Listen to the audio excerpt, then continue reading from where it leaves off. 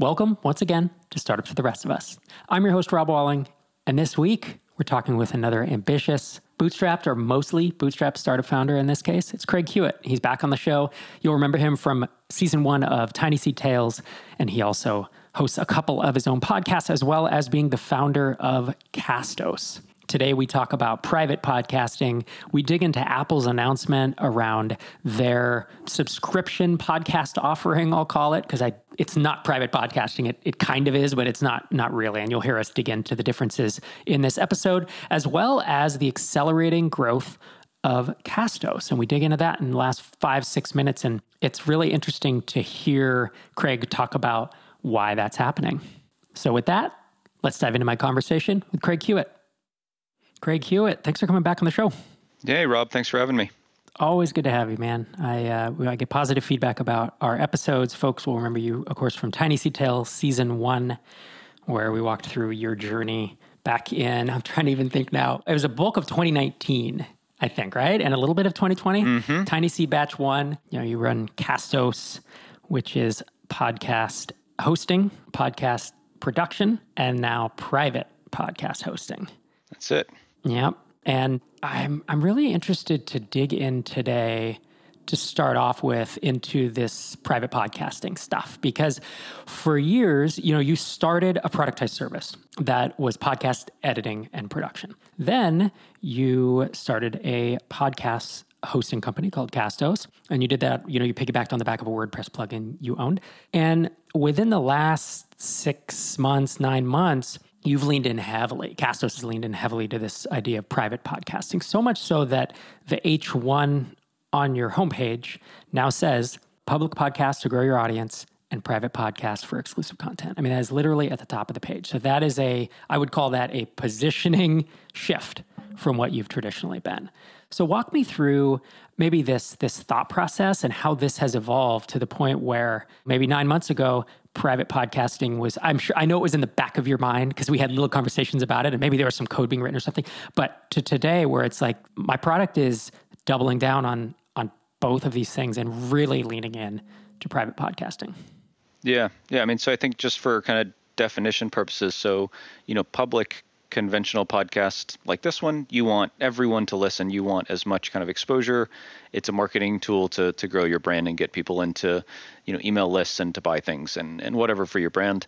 Private podcasting is like a membership site for your podcast, right? And so the applications for it are, with kind of the maker crowd are online courses and membership sites and communities that want to offer podcast content only to their students or members or community members, and for companies that want to offer podcasts as a kind of internal communications tool to their employees. So think about like new employee onboarding or message from the C-suite or sales enablement material for field sales folks, really kind of using the concept of podcasting to drive information throughout the company. So, you have internal memos and emails and webinars, and we're all tired of all of those, right? And so a lot of companies are coming to us and saying, hey, we want to connect with our team members, but we don't want them to be stuck at the computer anymore. We want them to be able to consume this asynchronous, mobile first, audio only. And yeah, just seeing a lot of interest and a lot of new ways that people are using this as a communications tool, whether they're a company or they're a brand doing this with their kind of online worlds.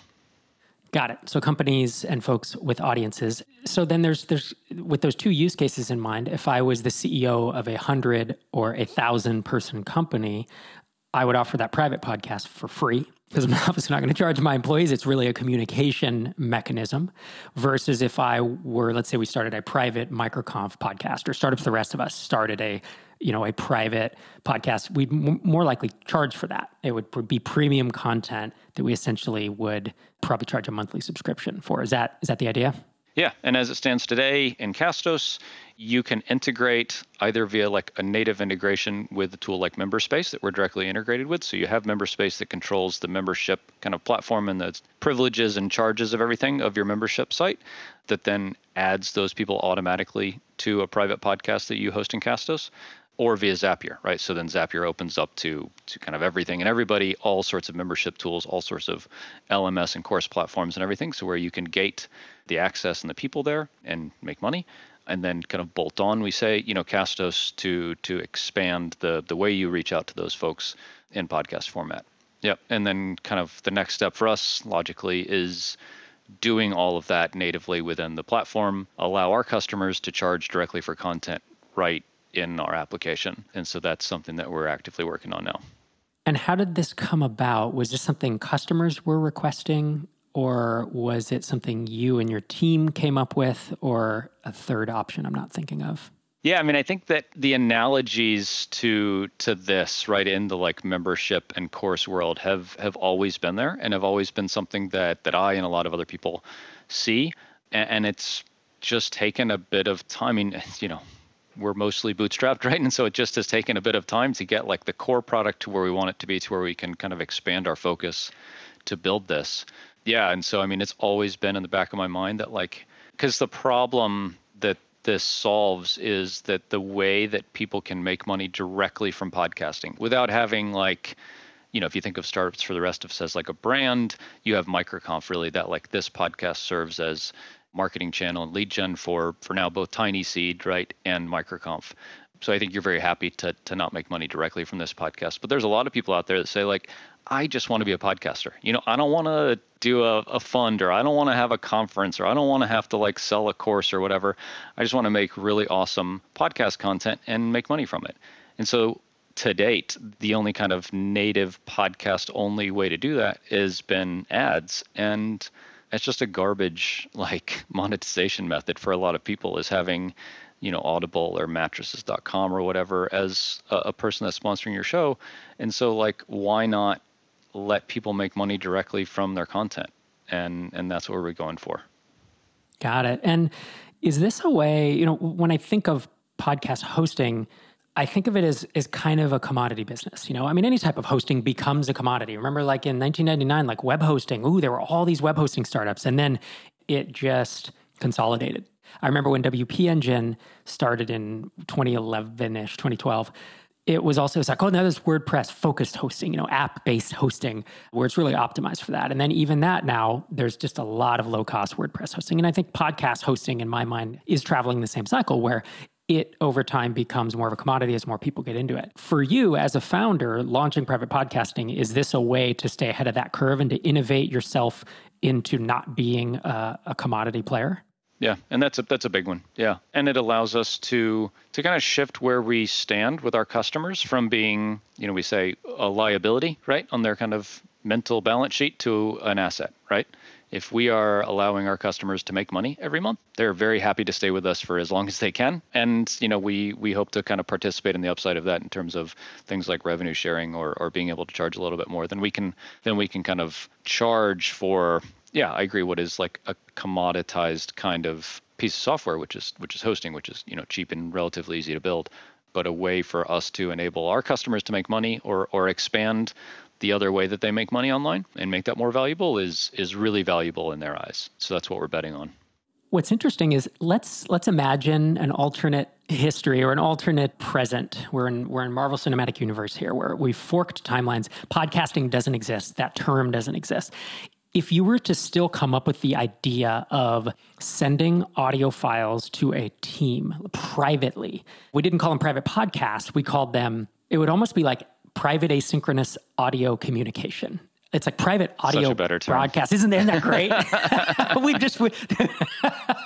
Oh man, naming is the best. But it's almost, while they're both asynchronous audio, it's really a different animal in my mind. I know the mechanism is the same because it's an RSS feed with audio being downloaded, but the purpose, I guess I'm getting jobs to be done is maybe a better way to think about it. When I think of the job to be done of Startups for the Rest of Us, it is mass consumption. It's as many people as can get value from this, spread the word. Bootstrapping, and mostly bootstrapping, is a viable strategy versus venture capital. Private podcasting, as soon as I put a wall around it, whether I charge for it or not, it becomes this very almost intimate, exclusive, whether it's premium if you're paying for it, or it's intimate communication if you're not, if I'm just sending it to my company. I guess I'm imagining there are people out there who never want to record a podcast. They don't want to be a podcaster. They don't want to be it's like being a radio personality or something. It's like, I have no aspiration to do that. But they're the CEO of a 150-person company, and them jumping on the mic to talk to their team, I bet is much, much more appealing, because they don't have to perform. They can say, hey, this is the state of our company this week. So-and-so, we have a new employee in this department. This person got promoted. 3 more new hires coming through. This is our MRR, whatever. I can just imagine giving, either weekly or monthly updates. It's a completely different approach than what you and I think of as podcasting. Yeah, I mean, I think a lot of people, and even like Matt Medeiros on our team talks about that it's so much easier to create an episode for our private podcast that we have with our audience, right? Our kind of most engaged like fans. We have a private podcast that we share with them. And he says, I love making those episodes because I know it's going out to, a few hundred people and not the thousands of people that our audience podcast goes out to. And we absolutely see that, whether it's for a company internally, and they say the same things. The CEO is comfortable hopping on the mic because it's only going internally. It's not going, to the SEC, right? Or something to where they have to worry about all of the things you have to worry about with your material being out there for everyone in the world to consume and criticize. But even, we're having a lot of people come in and say, I want to have a podcast for the parents of my local soccer club or something, right? And it's like, all you're wanting to do is just control who has access to that content. Because when you record this podcast, anyone in the world can listen. But if you know that only 20 people are going to listen to this podcast, your approach to it, I think, changes a lot when it comes to creating the content. And the biggest hurdle for any new podcaster to get over is like, what the heck is an RSS feed? How do I, quote, upload my podcast to Apple, which is not what happens. But like all of the distribution stuff is, even today, like a nightmare, right? For people to understand. What if like you just create a podcast and then put someone's email address in and they get it? Like that's so much easier. So we're seeing a lot of people come in and say like, I don't care how many people listen. I'm going to invite the people I want to listen to this private podcast, and they get it. And it's just not hard, right? It's really, really streamlined. So yeah, we're seeing it used in a lot of different ways, which is super exciting. I think we're at the very leading edge of how people utilize this as a communication tool. Yeah, that's what I like about what you're saying is it's what I was trying to communicate but did poorly a couple minutes ago when I was talking about the asynchronous intimate audio or whatever. But this is a completely different thing than a podcast. We're going to call it a podcast because that's what we're familiar with. But I think this is an entirely new and very massive market for, I can imagine communicating to my extended family. Like we have there's like a Facebook group with like 20 of us, right? It's all the cousins and aunts and uncles. And we post periodically and this and that, but that could be interesting. I can imagine communicating with my team. I can imagine communicating with Tiny Seed founders. What if like some of these Slack groups were just replaced by people podcasting, right? You and I are part of a kind of a small, I don't know, exclusive, group of founders who have this private podcast already. And while there is Slack conversation going on as well, I think the bulk of the information is conveyed via podcast, because for me, it's more time efficient, right? Because I can do the dishes, I can be taking the trash out or whatever and listen to it at 1.5x versus sit there and trying to type on my phone or whatever. That does raise a question that I have about it. Is this private podcasting feature, is it broadcast only, where if I set it up, maybe me and my co-founder or my CEO, COO, can get that out to everyone? Or can you set it up such that anyone can participate and post audio into it? So it's almost like a group audio experience. So today it is, you as the account holder are the only ones who can publish new content to it. And that's, in that respect, it is more like a traditional podcast where this is your podcast, you record the content and push it out and everybody else listens. I do think there very well could be a day where it is more like a community where everyone can contribute podcast content to the feed or whatever you use, and then it goes out to everybody. To be honest, that's kind of a question that we have, is what's the best way to handle that? Yeah. That'll be a product decision at some point, because I'm sure some folks will ask for it. Because when I think about it, again, to come back to the example of Tiny Seed and whether we'd probably do it maybe within a batch. Like today, Einar, Tracy, and I could set up a private podcast and we could broadcast, right? Hey, batch 3 that's starting next week. Here's new info. Here's an update this week. Here's this and that. Longer term, it could be really interesting for each company to give updates, but then they would need the ability to basically upload audio somewhere, right? Have the permission to have it distributed to everyone. And, I don't know, we've obviously had some conversations about it. And I know it's funny, the line's drawn. It's like, I listen to a bunch of podcasts. So I'm like, yeah, I would do that. Anyone who just doesn't listen to podcasts is like, that's a terrible idea. We already have Slack. It's always that the lines are just drawn, it's like, you either like podcasts or you don't. And of course, for me, I can't get enough of them. And wrapping up this idea of private podcasts, I've heard you talk on Seeking Scale, which is your new-ish podcast with Andy Baldacci. You guys started it, I'd say 4 or 5 months ago. If folks haven't heard that, I highly recommend it. Your later stage SaaS founders, as so many of the two people talking about their mostly bootstrap startup are early stage, and that's cool.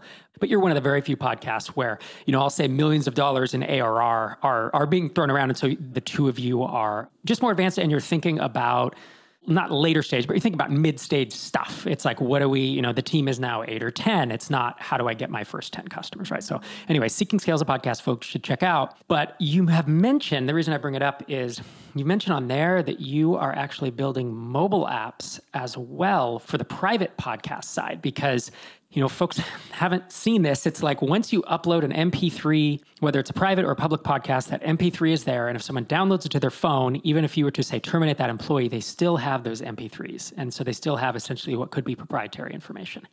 But if you have a mobile app where that's the only place they can listen through it, you can control their ongoing access. They can never get the raw MP3 out. Am I understanding that correctly?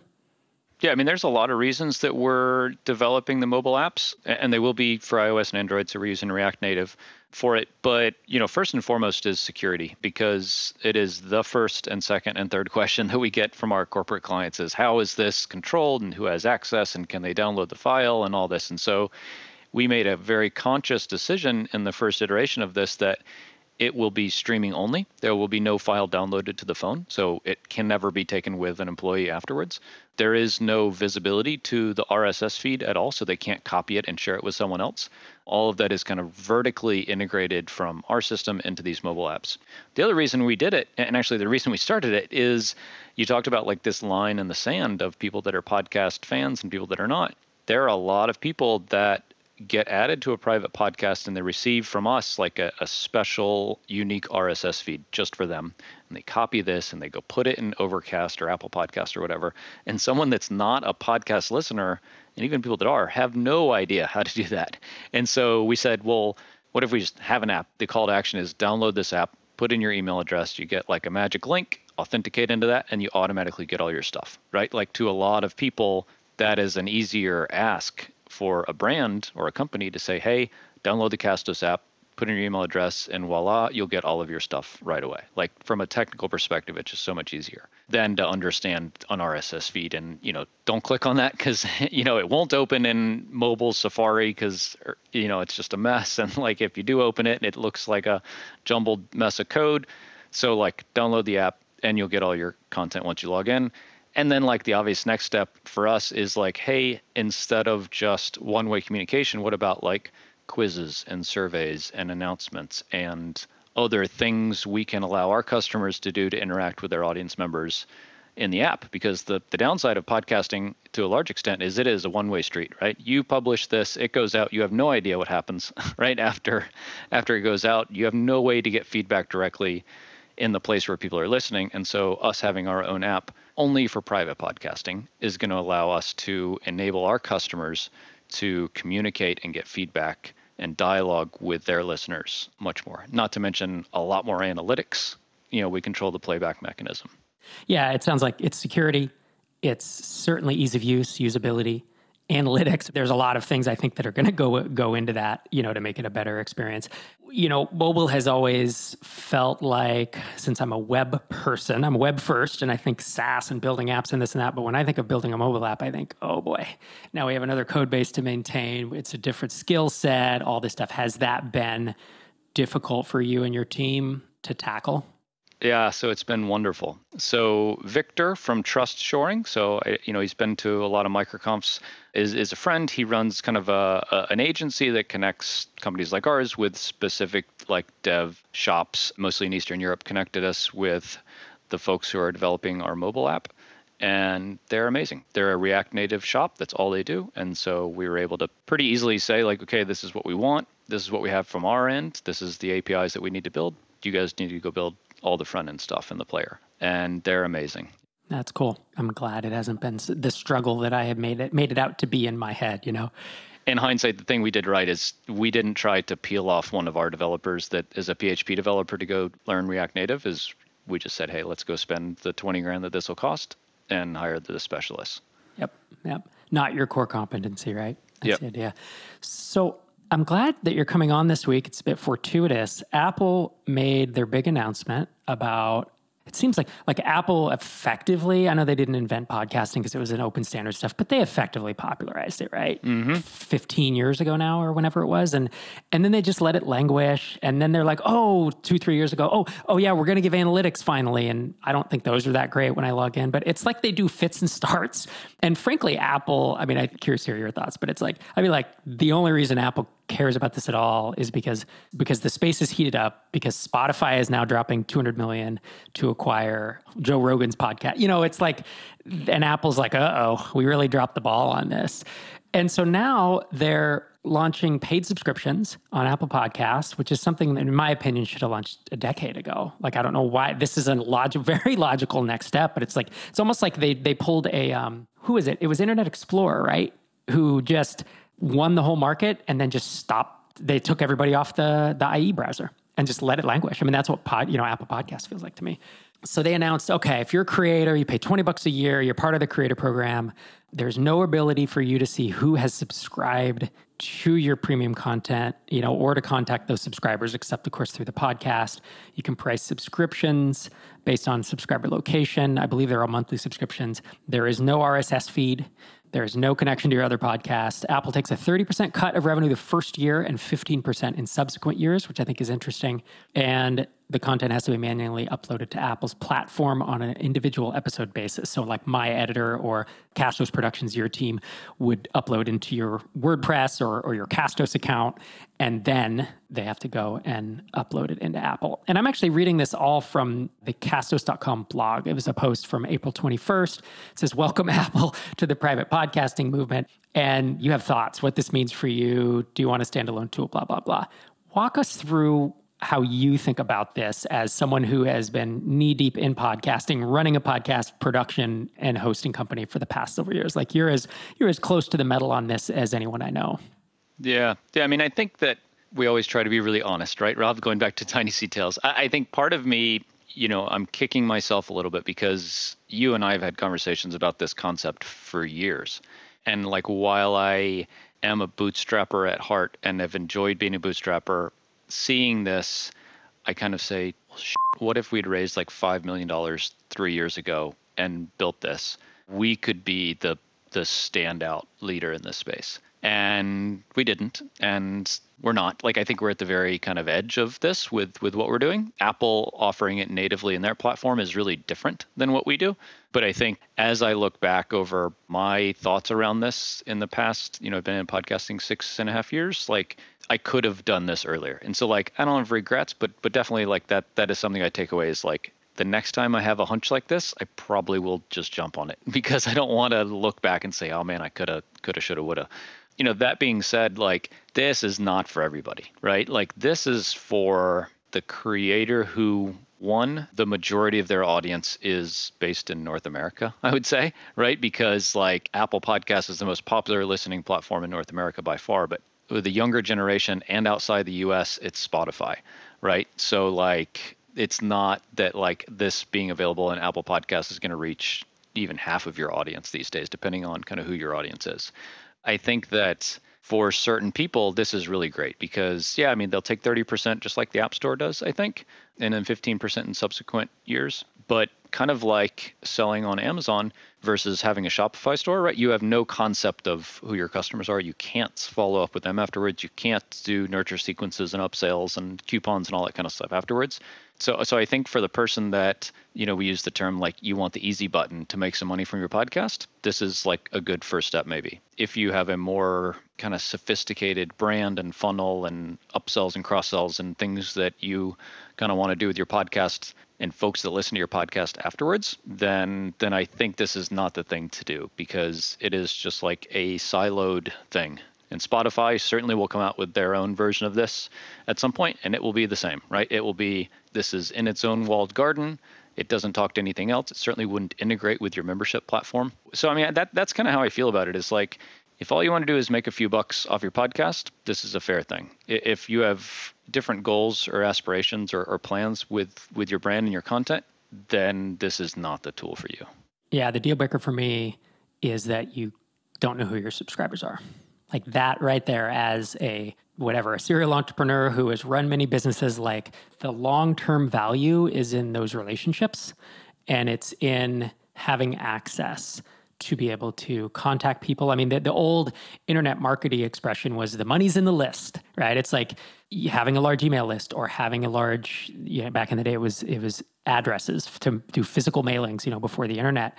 And why I don't think of it as like the money's in it. I think of the long-term relationship and the long-term value is really knowing who your customers are. And that's why I think selling my book directly versus selling on Amazon, I've always really struggled with this decision, because I want Amazon to fulfill it, but I also really want to know who's buying my book. And it's been the same thing. I kind of think of it a little bit, this is not a perfect analogy, but I think of it like the difference between Vimeo and Wistia. They both host videos, and they're both private in terms of, they're not like massive YouTube, distribution. I guess they're all kind of private in one way or another, but like Vimeo is $100 a year or something, $100, $200. And Wistia is $100 or $200 a month. Like it's way more expensive. But Vimeo is for like filmmakers go on there, and it's for experience. It's like, I'm a maker, I want the easy button, and I want to get stuff out there, and it's inexpensive. And Wistia is for like, I guess, I don't want to, more sophisticated, or just more business oriented, or more people who are thinking about the business, not just about the act of creation. And maybe there's a parallel there. I mean, did it feel like a punch in the gut when this announcement came out, or was it pretty quickly like, our use cases is, that we're supporting at Castos is so different from this anyway that I don't know that it's going to be a major impact? Yeah, mostly the latter. Mostly that currently and even in the future with our product plans around like premium podcasting, being able to charge for your content directly in the platform. We serve a different type of customer to a large extent than folks that would really want to jump on this bandwagon with Apple. Yeah, I mean, I think that's definitely kind of like how we feel this is different than what we do. But the really good thing is that this legitimizes a lot of what I've been saying for a while of like, hey, ads are not the only way to make money from your podcast, right? Like this concept of private podcasting or premium, paid access to private podcast is a thing. And then the biggest player in the space just made it a thing. And so, yeah, we can go around and talk about private podcasting now, and everyone's going to know what we're talking about, between that and this episode. Like everyone's going to know what we're talking about. And so I think that's a huge win for the industry. Yeah, big time. I was waiting for Spotify to come out with this, I'm going to be honest. And I don't know, maybe they will. Or I guess you've hinted, you think they're going to come out with it as well. But I just thought they would beat Apple to the punch. Apple really has not innovated in the podcast space for so many years that I'm kind of surprised. Yeah, they've talked about it, but it's not available as of today. Yeah. Right. So as we move towards wrapping up, I'm looking at your MRR graph. So most people listening know that you're in Tiny C Batch 1. And of course, we have graphs of all the revenue of the companies. Last 3 months, bravo, man. It's like rocket ship, like very strong 3 months of growth in terms of just raw MRR. And there's kind of a nice little kick upward and to the right. You already had solid growth going, and then it's accelerated. What's happening there? Like, there's a lot of listeners who obviously want to know, how can I grow faster? And I'm curious what learnings you've taken away that, I think have helped you achieve this growth.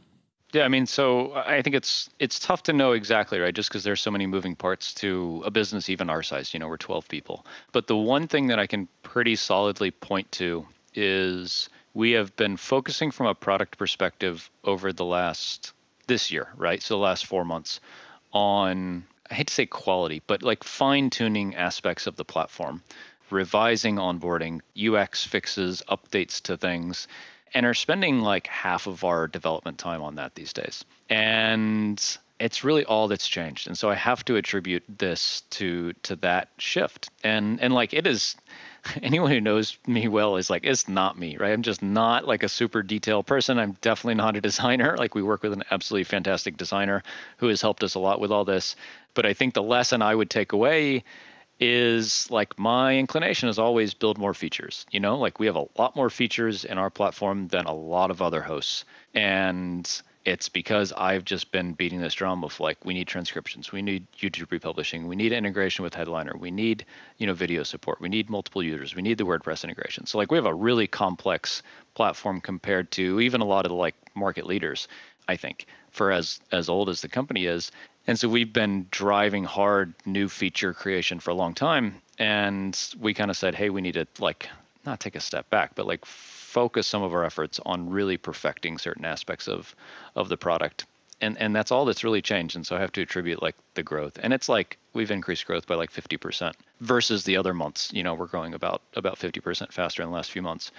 Yeah, that is an easy trap to fall into of more features, because it feels like the features are the headline, right? The features are what you can write a blog post about. You can't write a blog post about, oh, we improved the usability of this screen. We improved our onboarding. No one cares. And yet they move the needle perhaps more than the splash. I mean, that's the thing. When you think about a marketing or sales funnel for a SaaS app, there are the number of visitors coming to your website, then there's how many start a trial or request a demo, then there's how many go from there to paid, then there's churn, how many stick around. There's the sheer volume of them coming in, and then there's also the percentage drop off at each space. And so many of us just want more in the top of the funnel.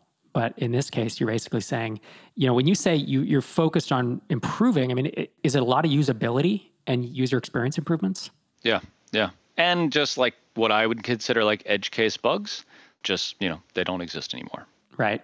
Obviously with Drip and my experience, I mean, when Derek and I were running product there, it was always a balance. And I think, to be honest, Derek and I are pretty picky and we're a little pretentious about the products we use. I'll just say that.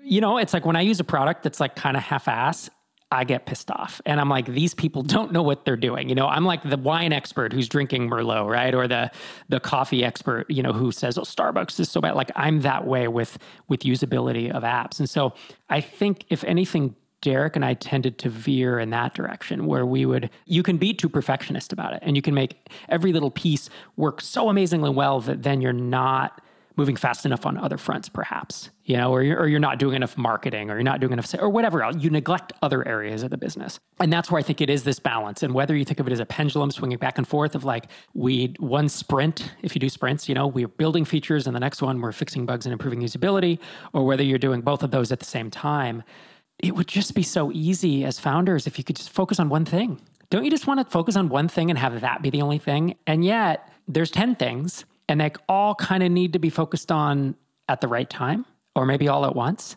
And you kind of don't know which. It's incomplete information, right? It's like, which one do we do next? Which one moves the needle the most?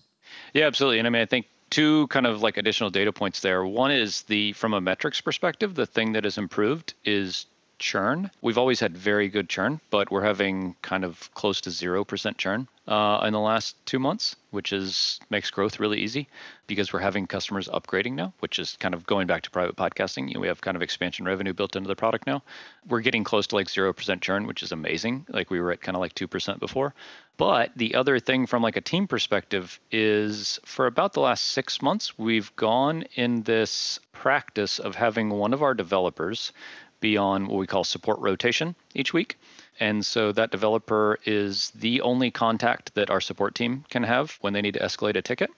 And so that developer spends about a third of their time chatting with customers and advanced troubleshooting things, and the rest of their time fixing bugs for that week. And so that's really kind of how this focus on squashing bugs and product and quality and stuff came about. But I think it's both like product and squishing those bugs and getting those things resolved, within that week, but also just having everybody be more clear on kind of what customers are saying and taking care of them better. So from a process perspective, it's been a really cool thing to see happen. Yeah, that's really nice. That's the way that we structured it at Drip too, is although we didn't rotate. Are you rotating through your engineers? Yep. So they take a turn. Okay. So we had a dedicated, usually it was a junior software developer, a junior engineer that we would hire, and we'd say, you are the technical support escalation. And, so when Andy, our support guy, he would dig in as much as he could, but if truly he was like, it's a bug or I just can't, it's code, someone needs to look into it, then they'd escalate to the junior. The cool part about that junior is they would dig into the bowels of the app, of every part of it. And so they learned it really, really well. And they learned all these little esoteric areas because they'd have to dig into API one day. And then the next hour they're over in the part that sends emails or schedules them. And the next part, it's just a completely dealing with SendGrid or whatever. So they became really well versed in the app. And so by the time they start burning out on that role, which is about 12 months, they're a pretty solid developer in terms of being able to get into Drip and build it into the code base and such. So we'd hire and rotate a new one in. But the other approach that I've seen is exactly what you're talking about, where each engineer takes a stint, whether it's a week or, a few days. Usually it's a week, and you just rotate through it. And they have to be, that's the week you're getting interrupted a lot, right? Because you have to respond, you have to write code and respond to these tickets. Yeah, and I think it's a nice, break in the cadence too. They work hard on features for, we're 5 developers, so 4 out of 5 weeks, and they get a week of, different work. Yeah. Yeah, makes sense. Well, sir, it's always a pleasure having you on. Yeah, likewise, Rob. Thank you. Thanks for having me. Folks want to catch up with you. Normally I say Twitter handles, but you don't really hang out on Twitter. I mean, you're the Craig Hewitt if folks want to ping you. Thank you for coming on the show. But really, Seeking Scale, I think, would be where they can hear from me every week. And then Rogue Startups, you record with Dave Rodenbaugh a couple times a month, it seems like. Yep. Either of those are great places. Yeah. Awesome, man. Thanks again. Thanks, Rob. Thanks again for joining me this week. If we're not connected on Twitter, please reach out at Rob Walling. And if you're a bootstrap or mostly a bootstrap founder and you want to be part of a community of more than 2,000 other founders and aspiring founders, go to microconfconnect.com. It's totally free. You can apply there and we'll let you in. It's our Slack group where we hang out and we talk about all the things, jobs and hiring, marketing. We talk about coffee and whiskey and just whatever you can imagine. Whining on the yacht, I think, is one of the channels in there. So it's a good group of people, really positive and supportive. And you should check it out, microconfconnect.com. Thank you again for joining me this week. And I'll be back in your earbuds again next Tuesday morning.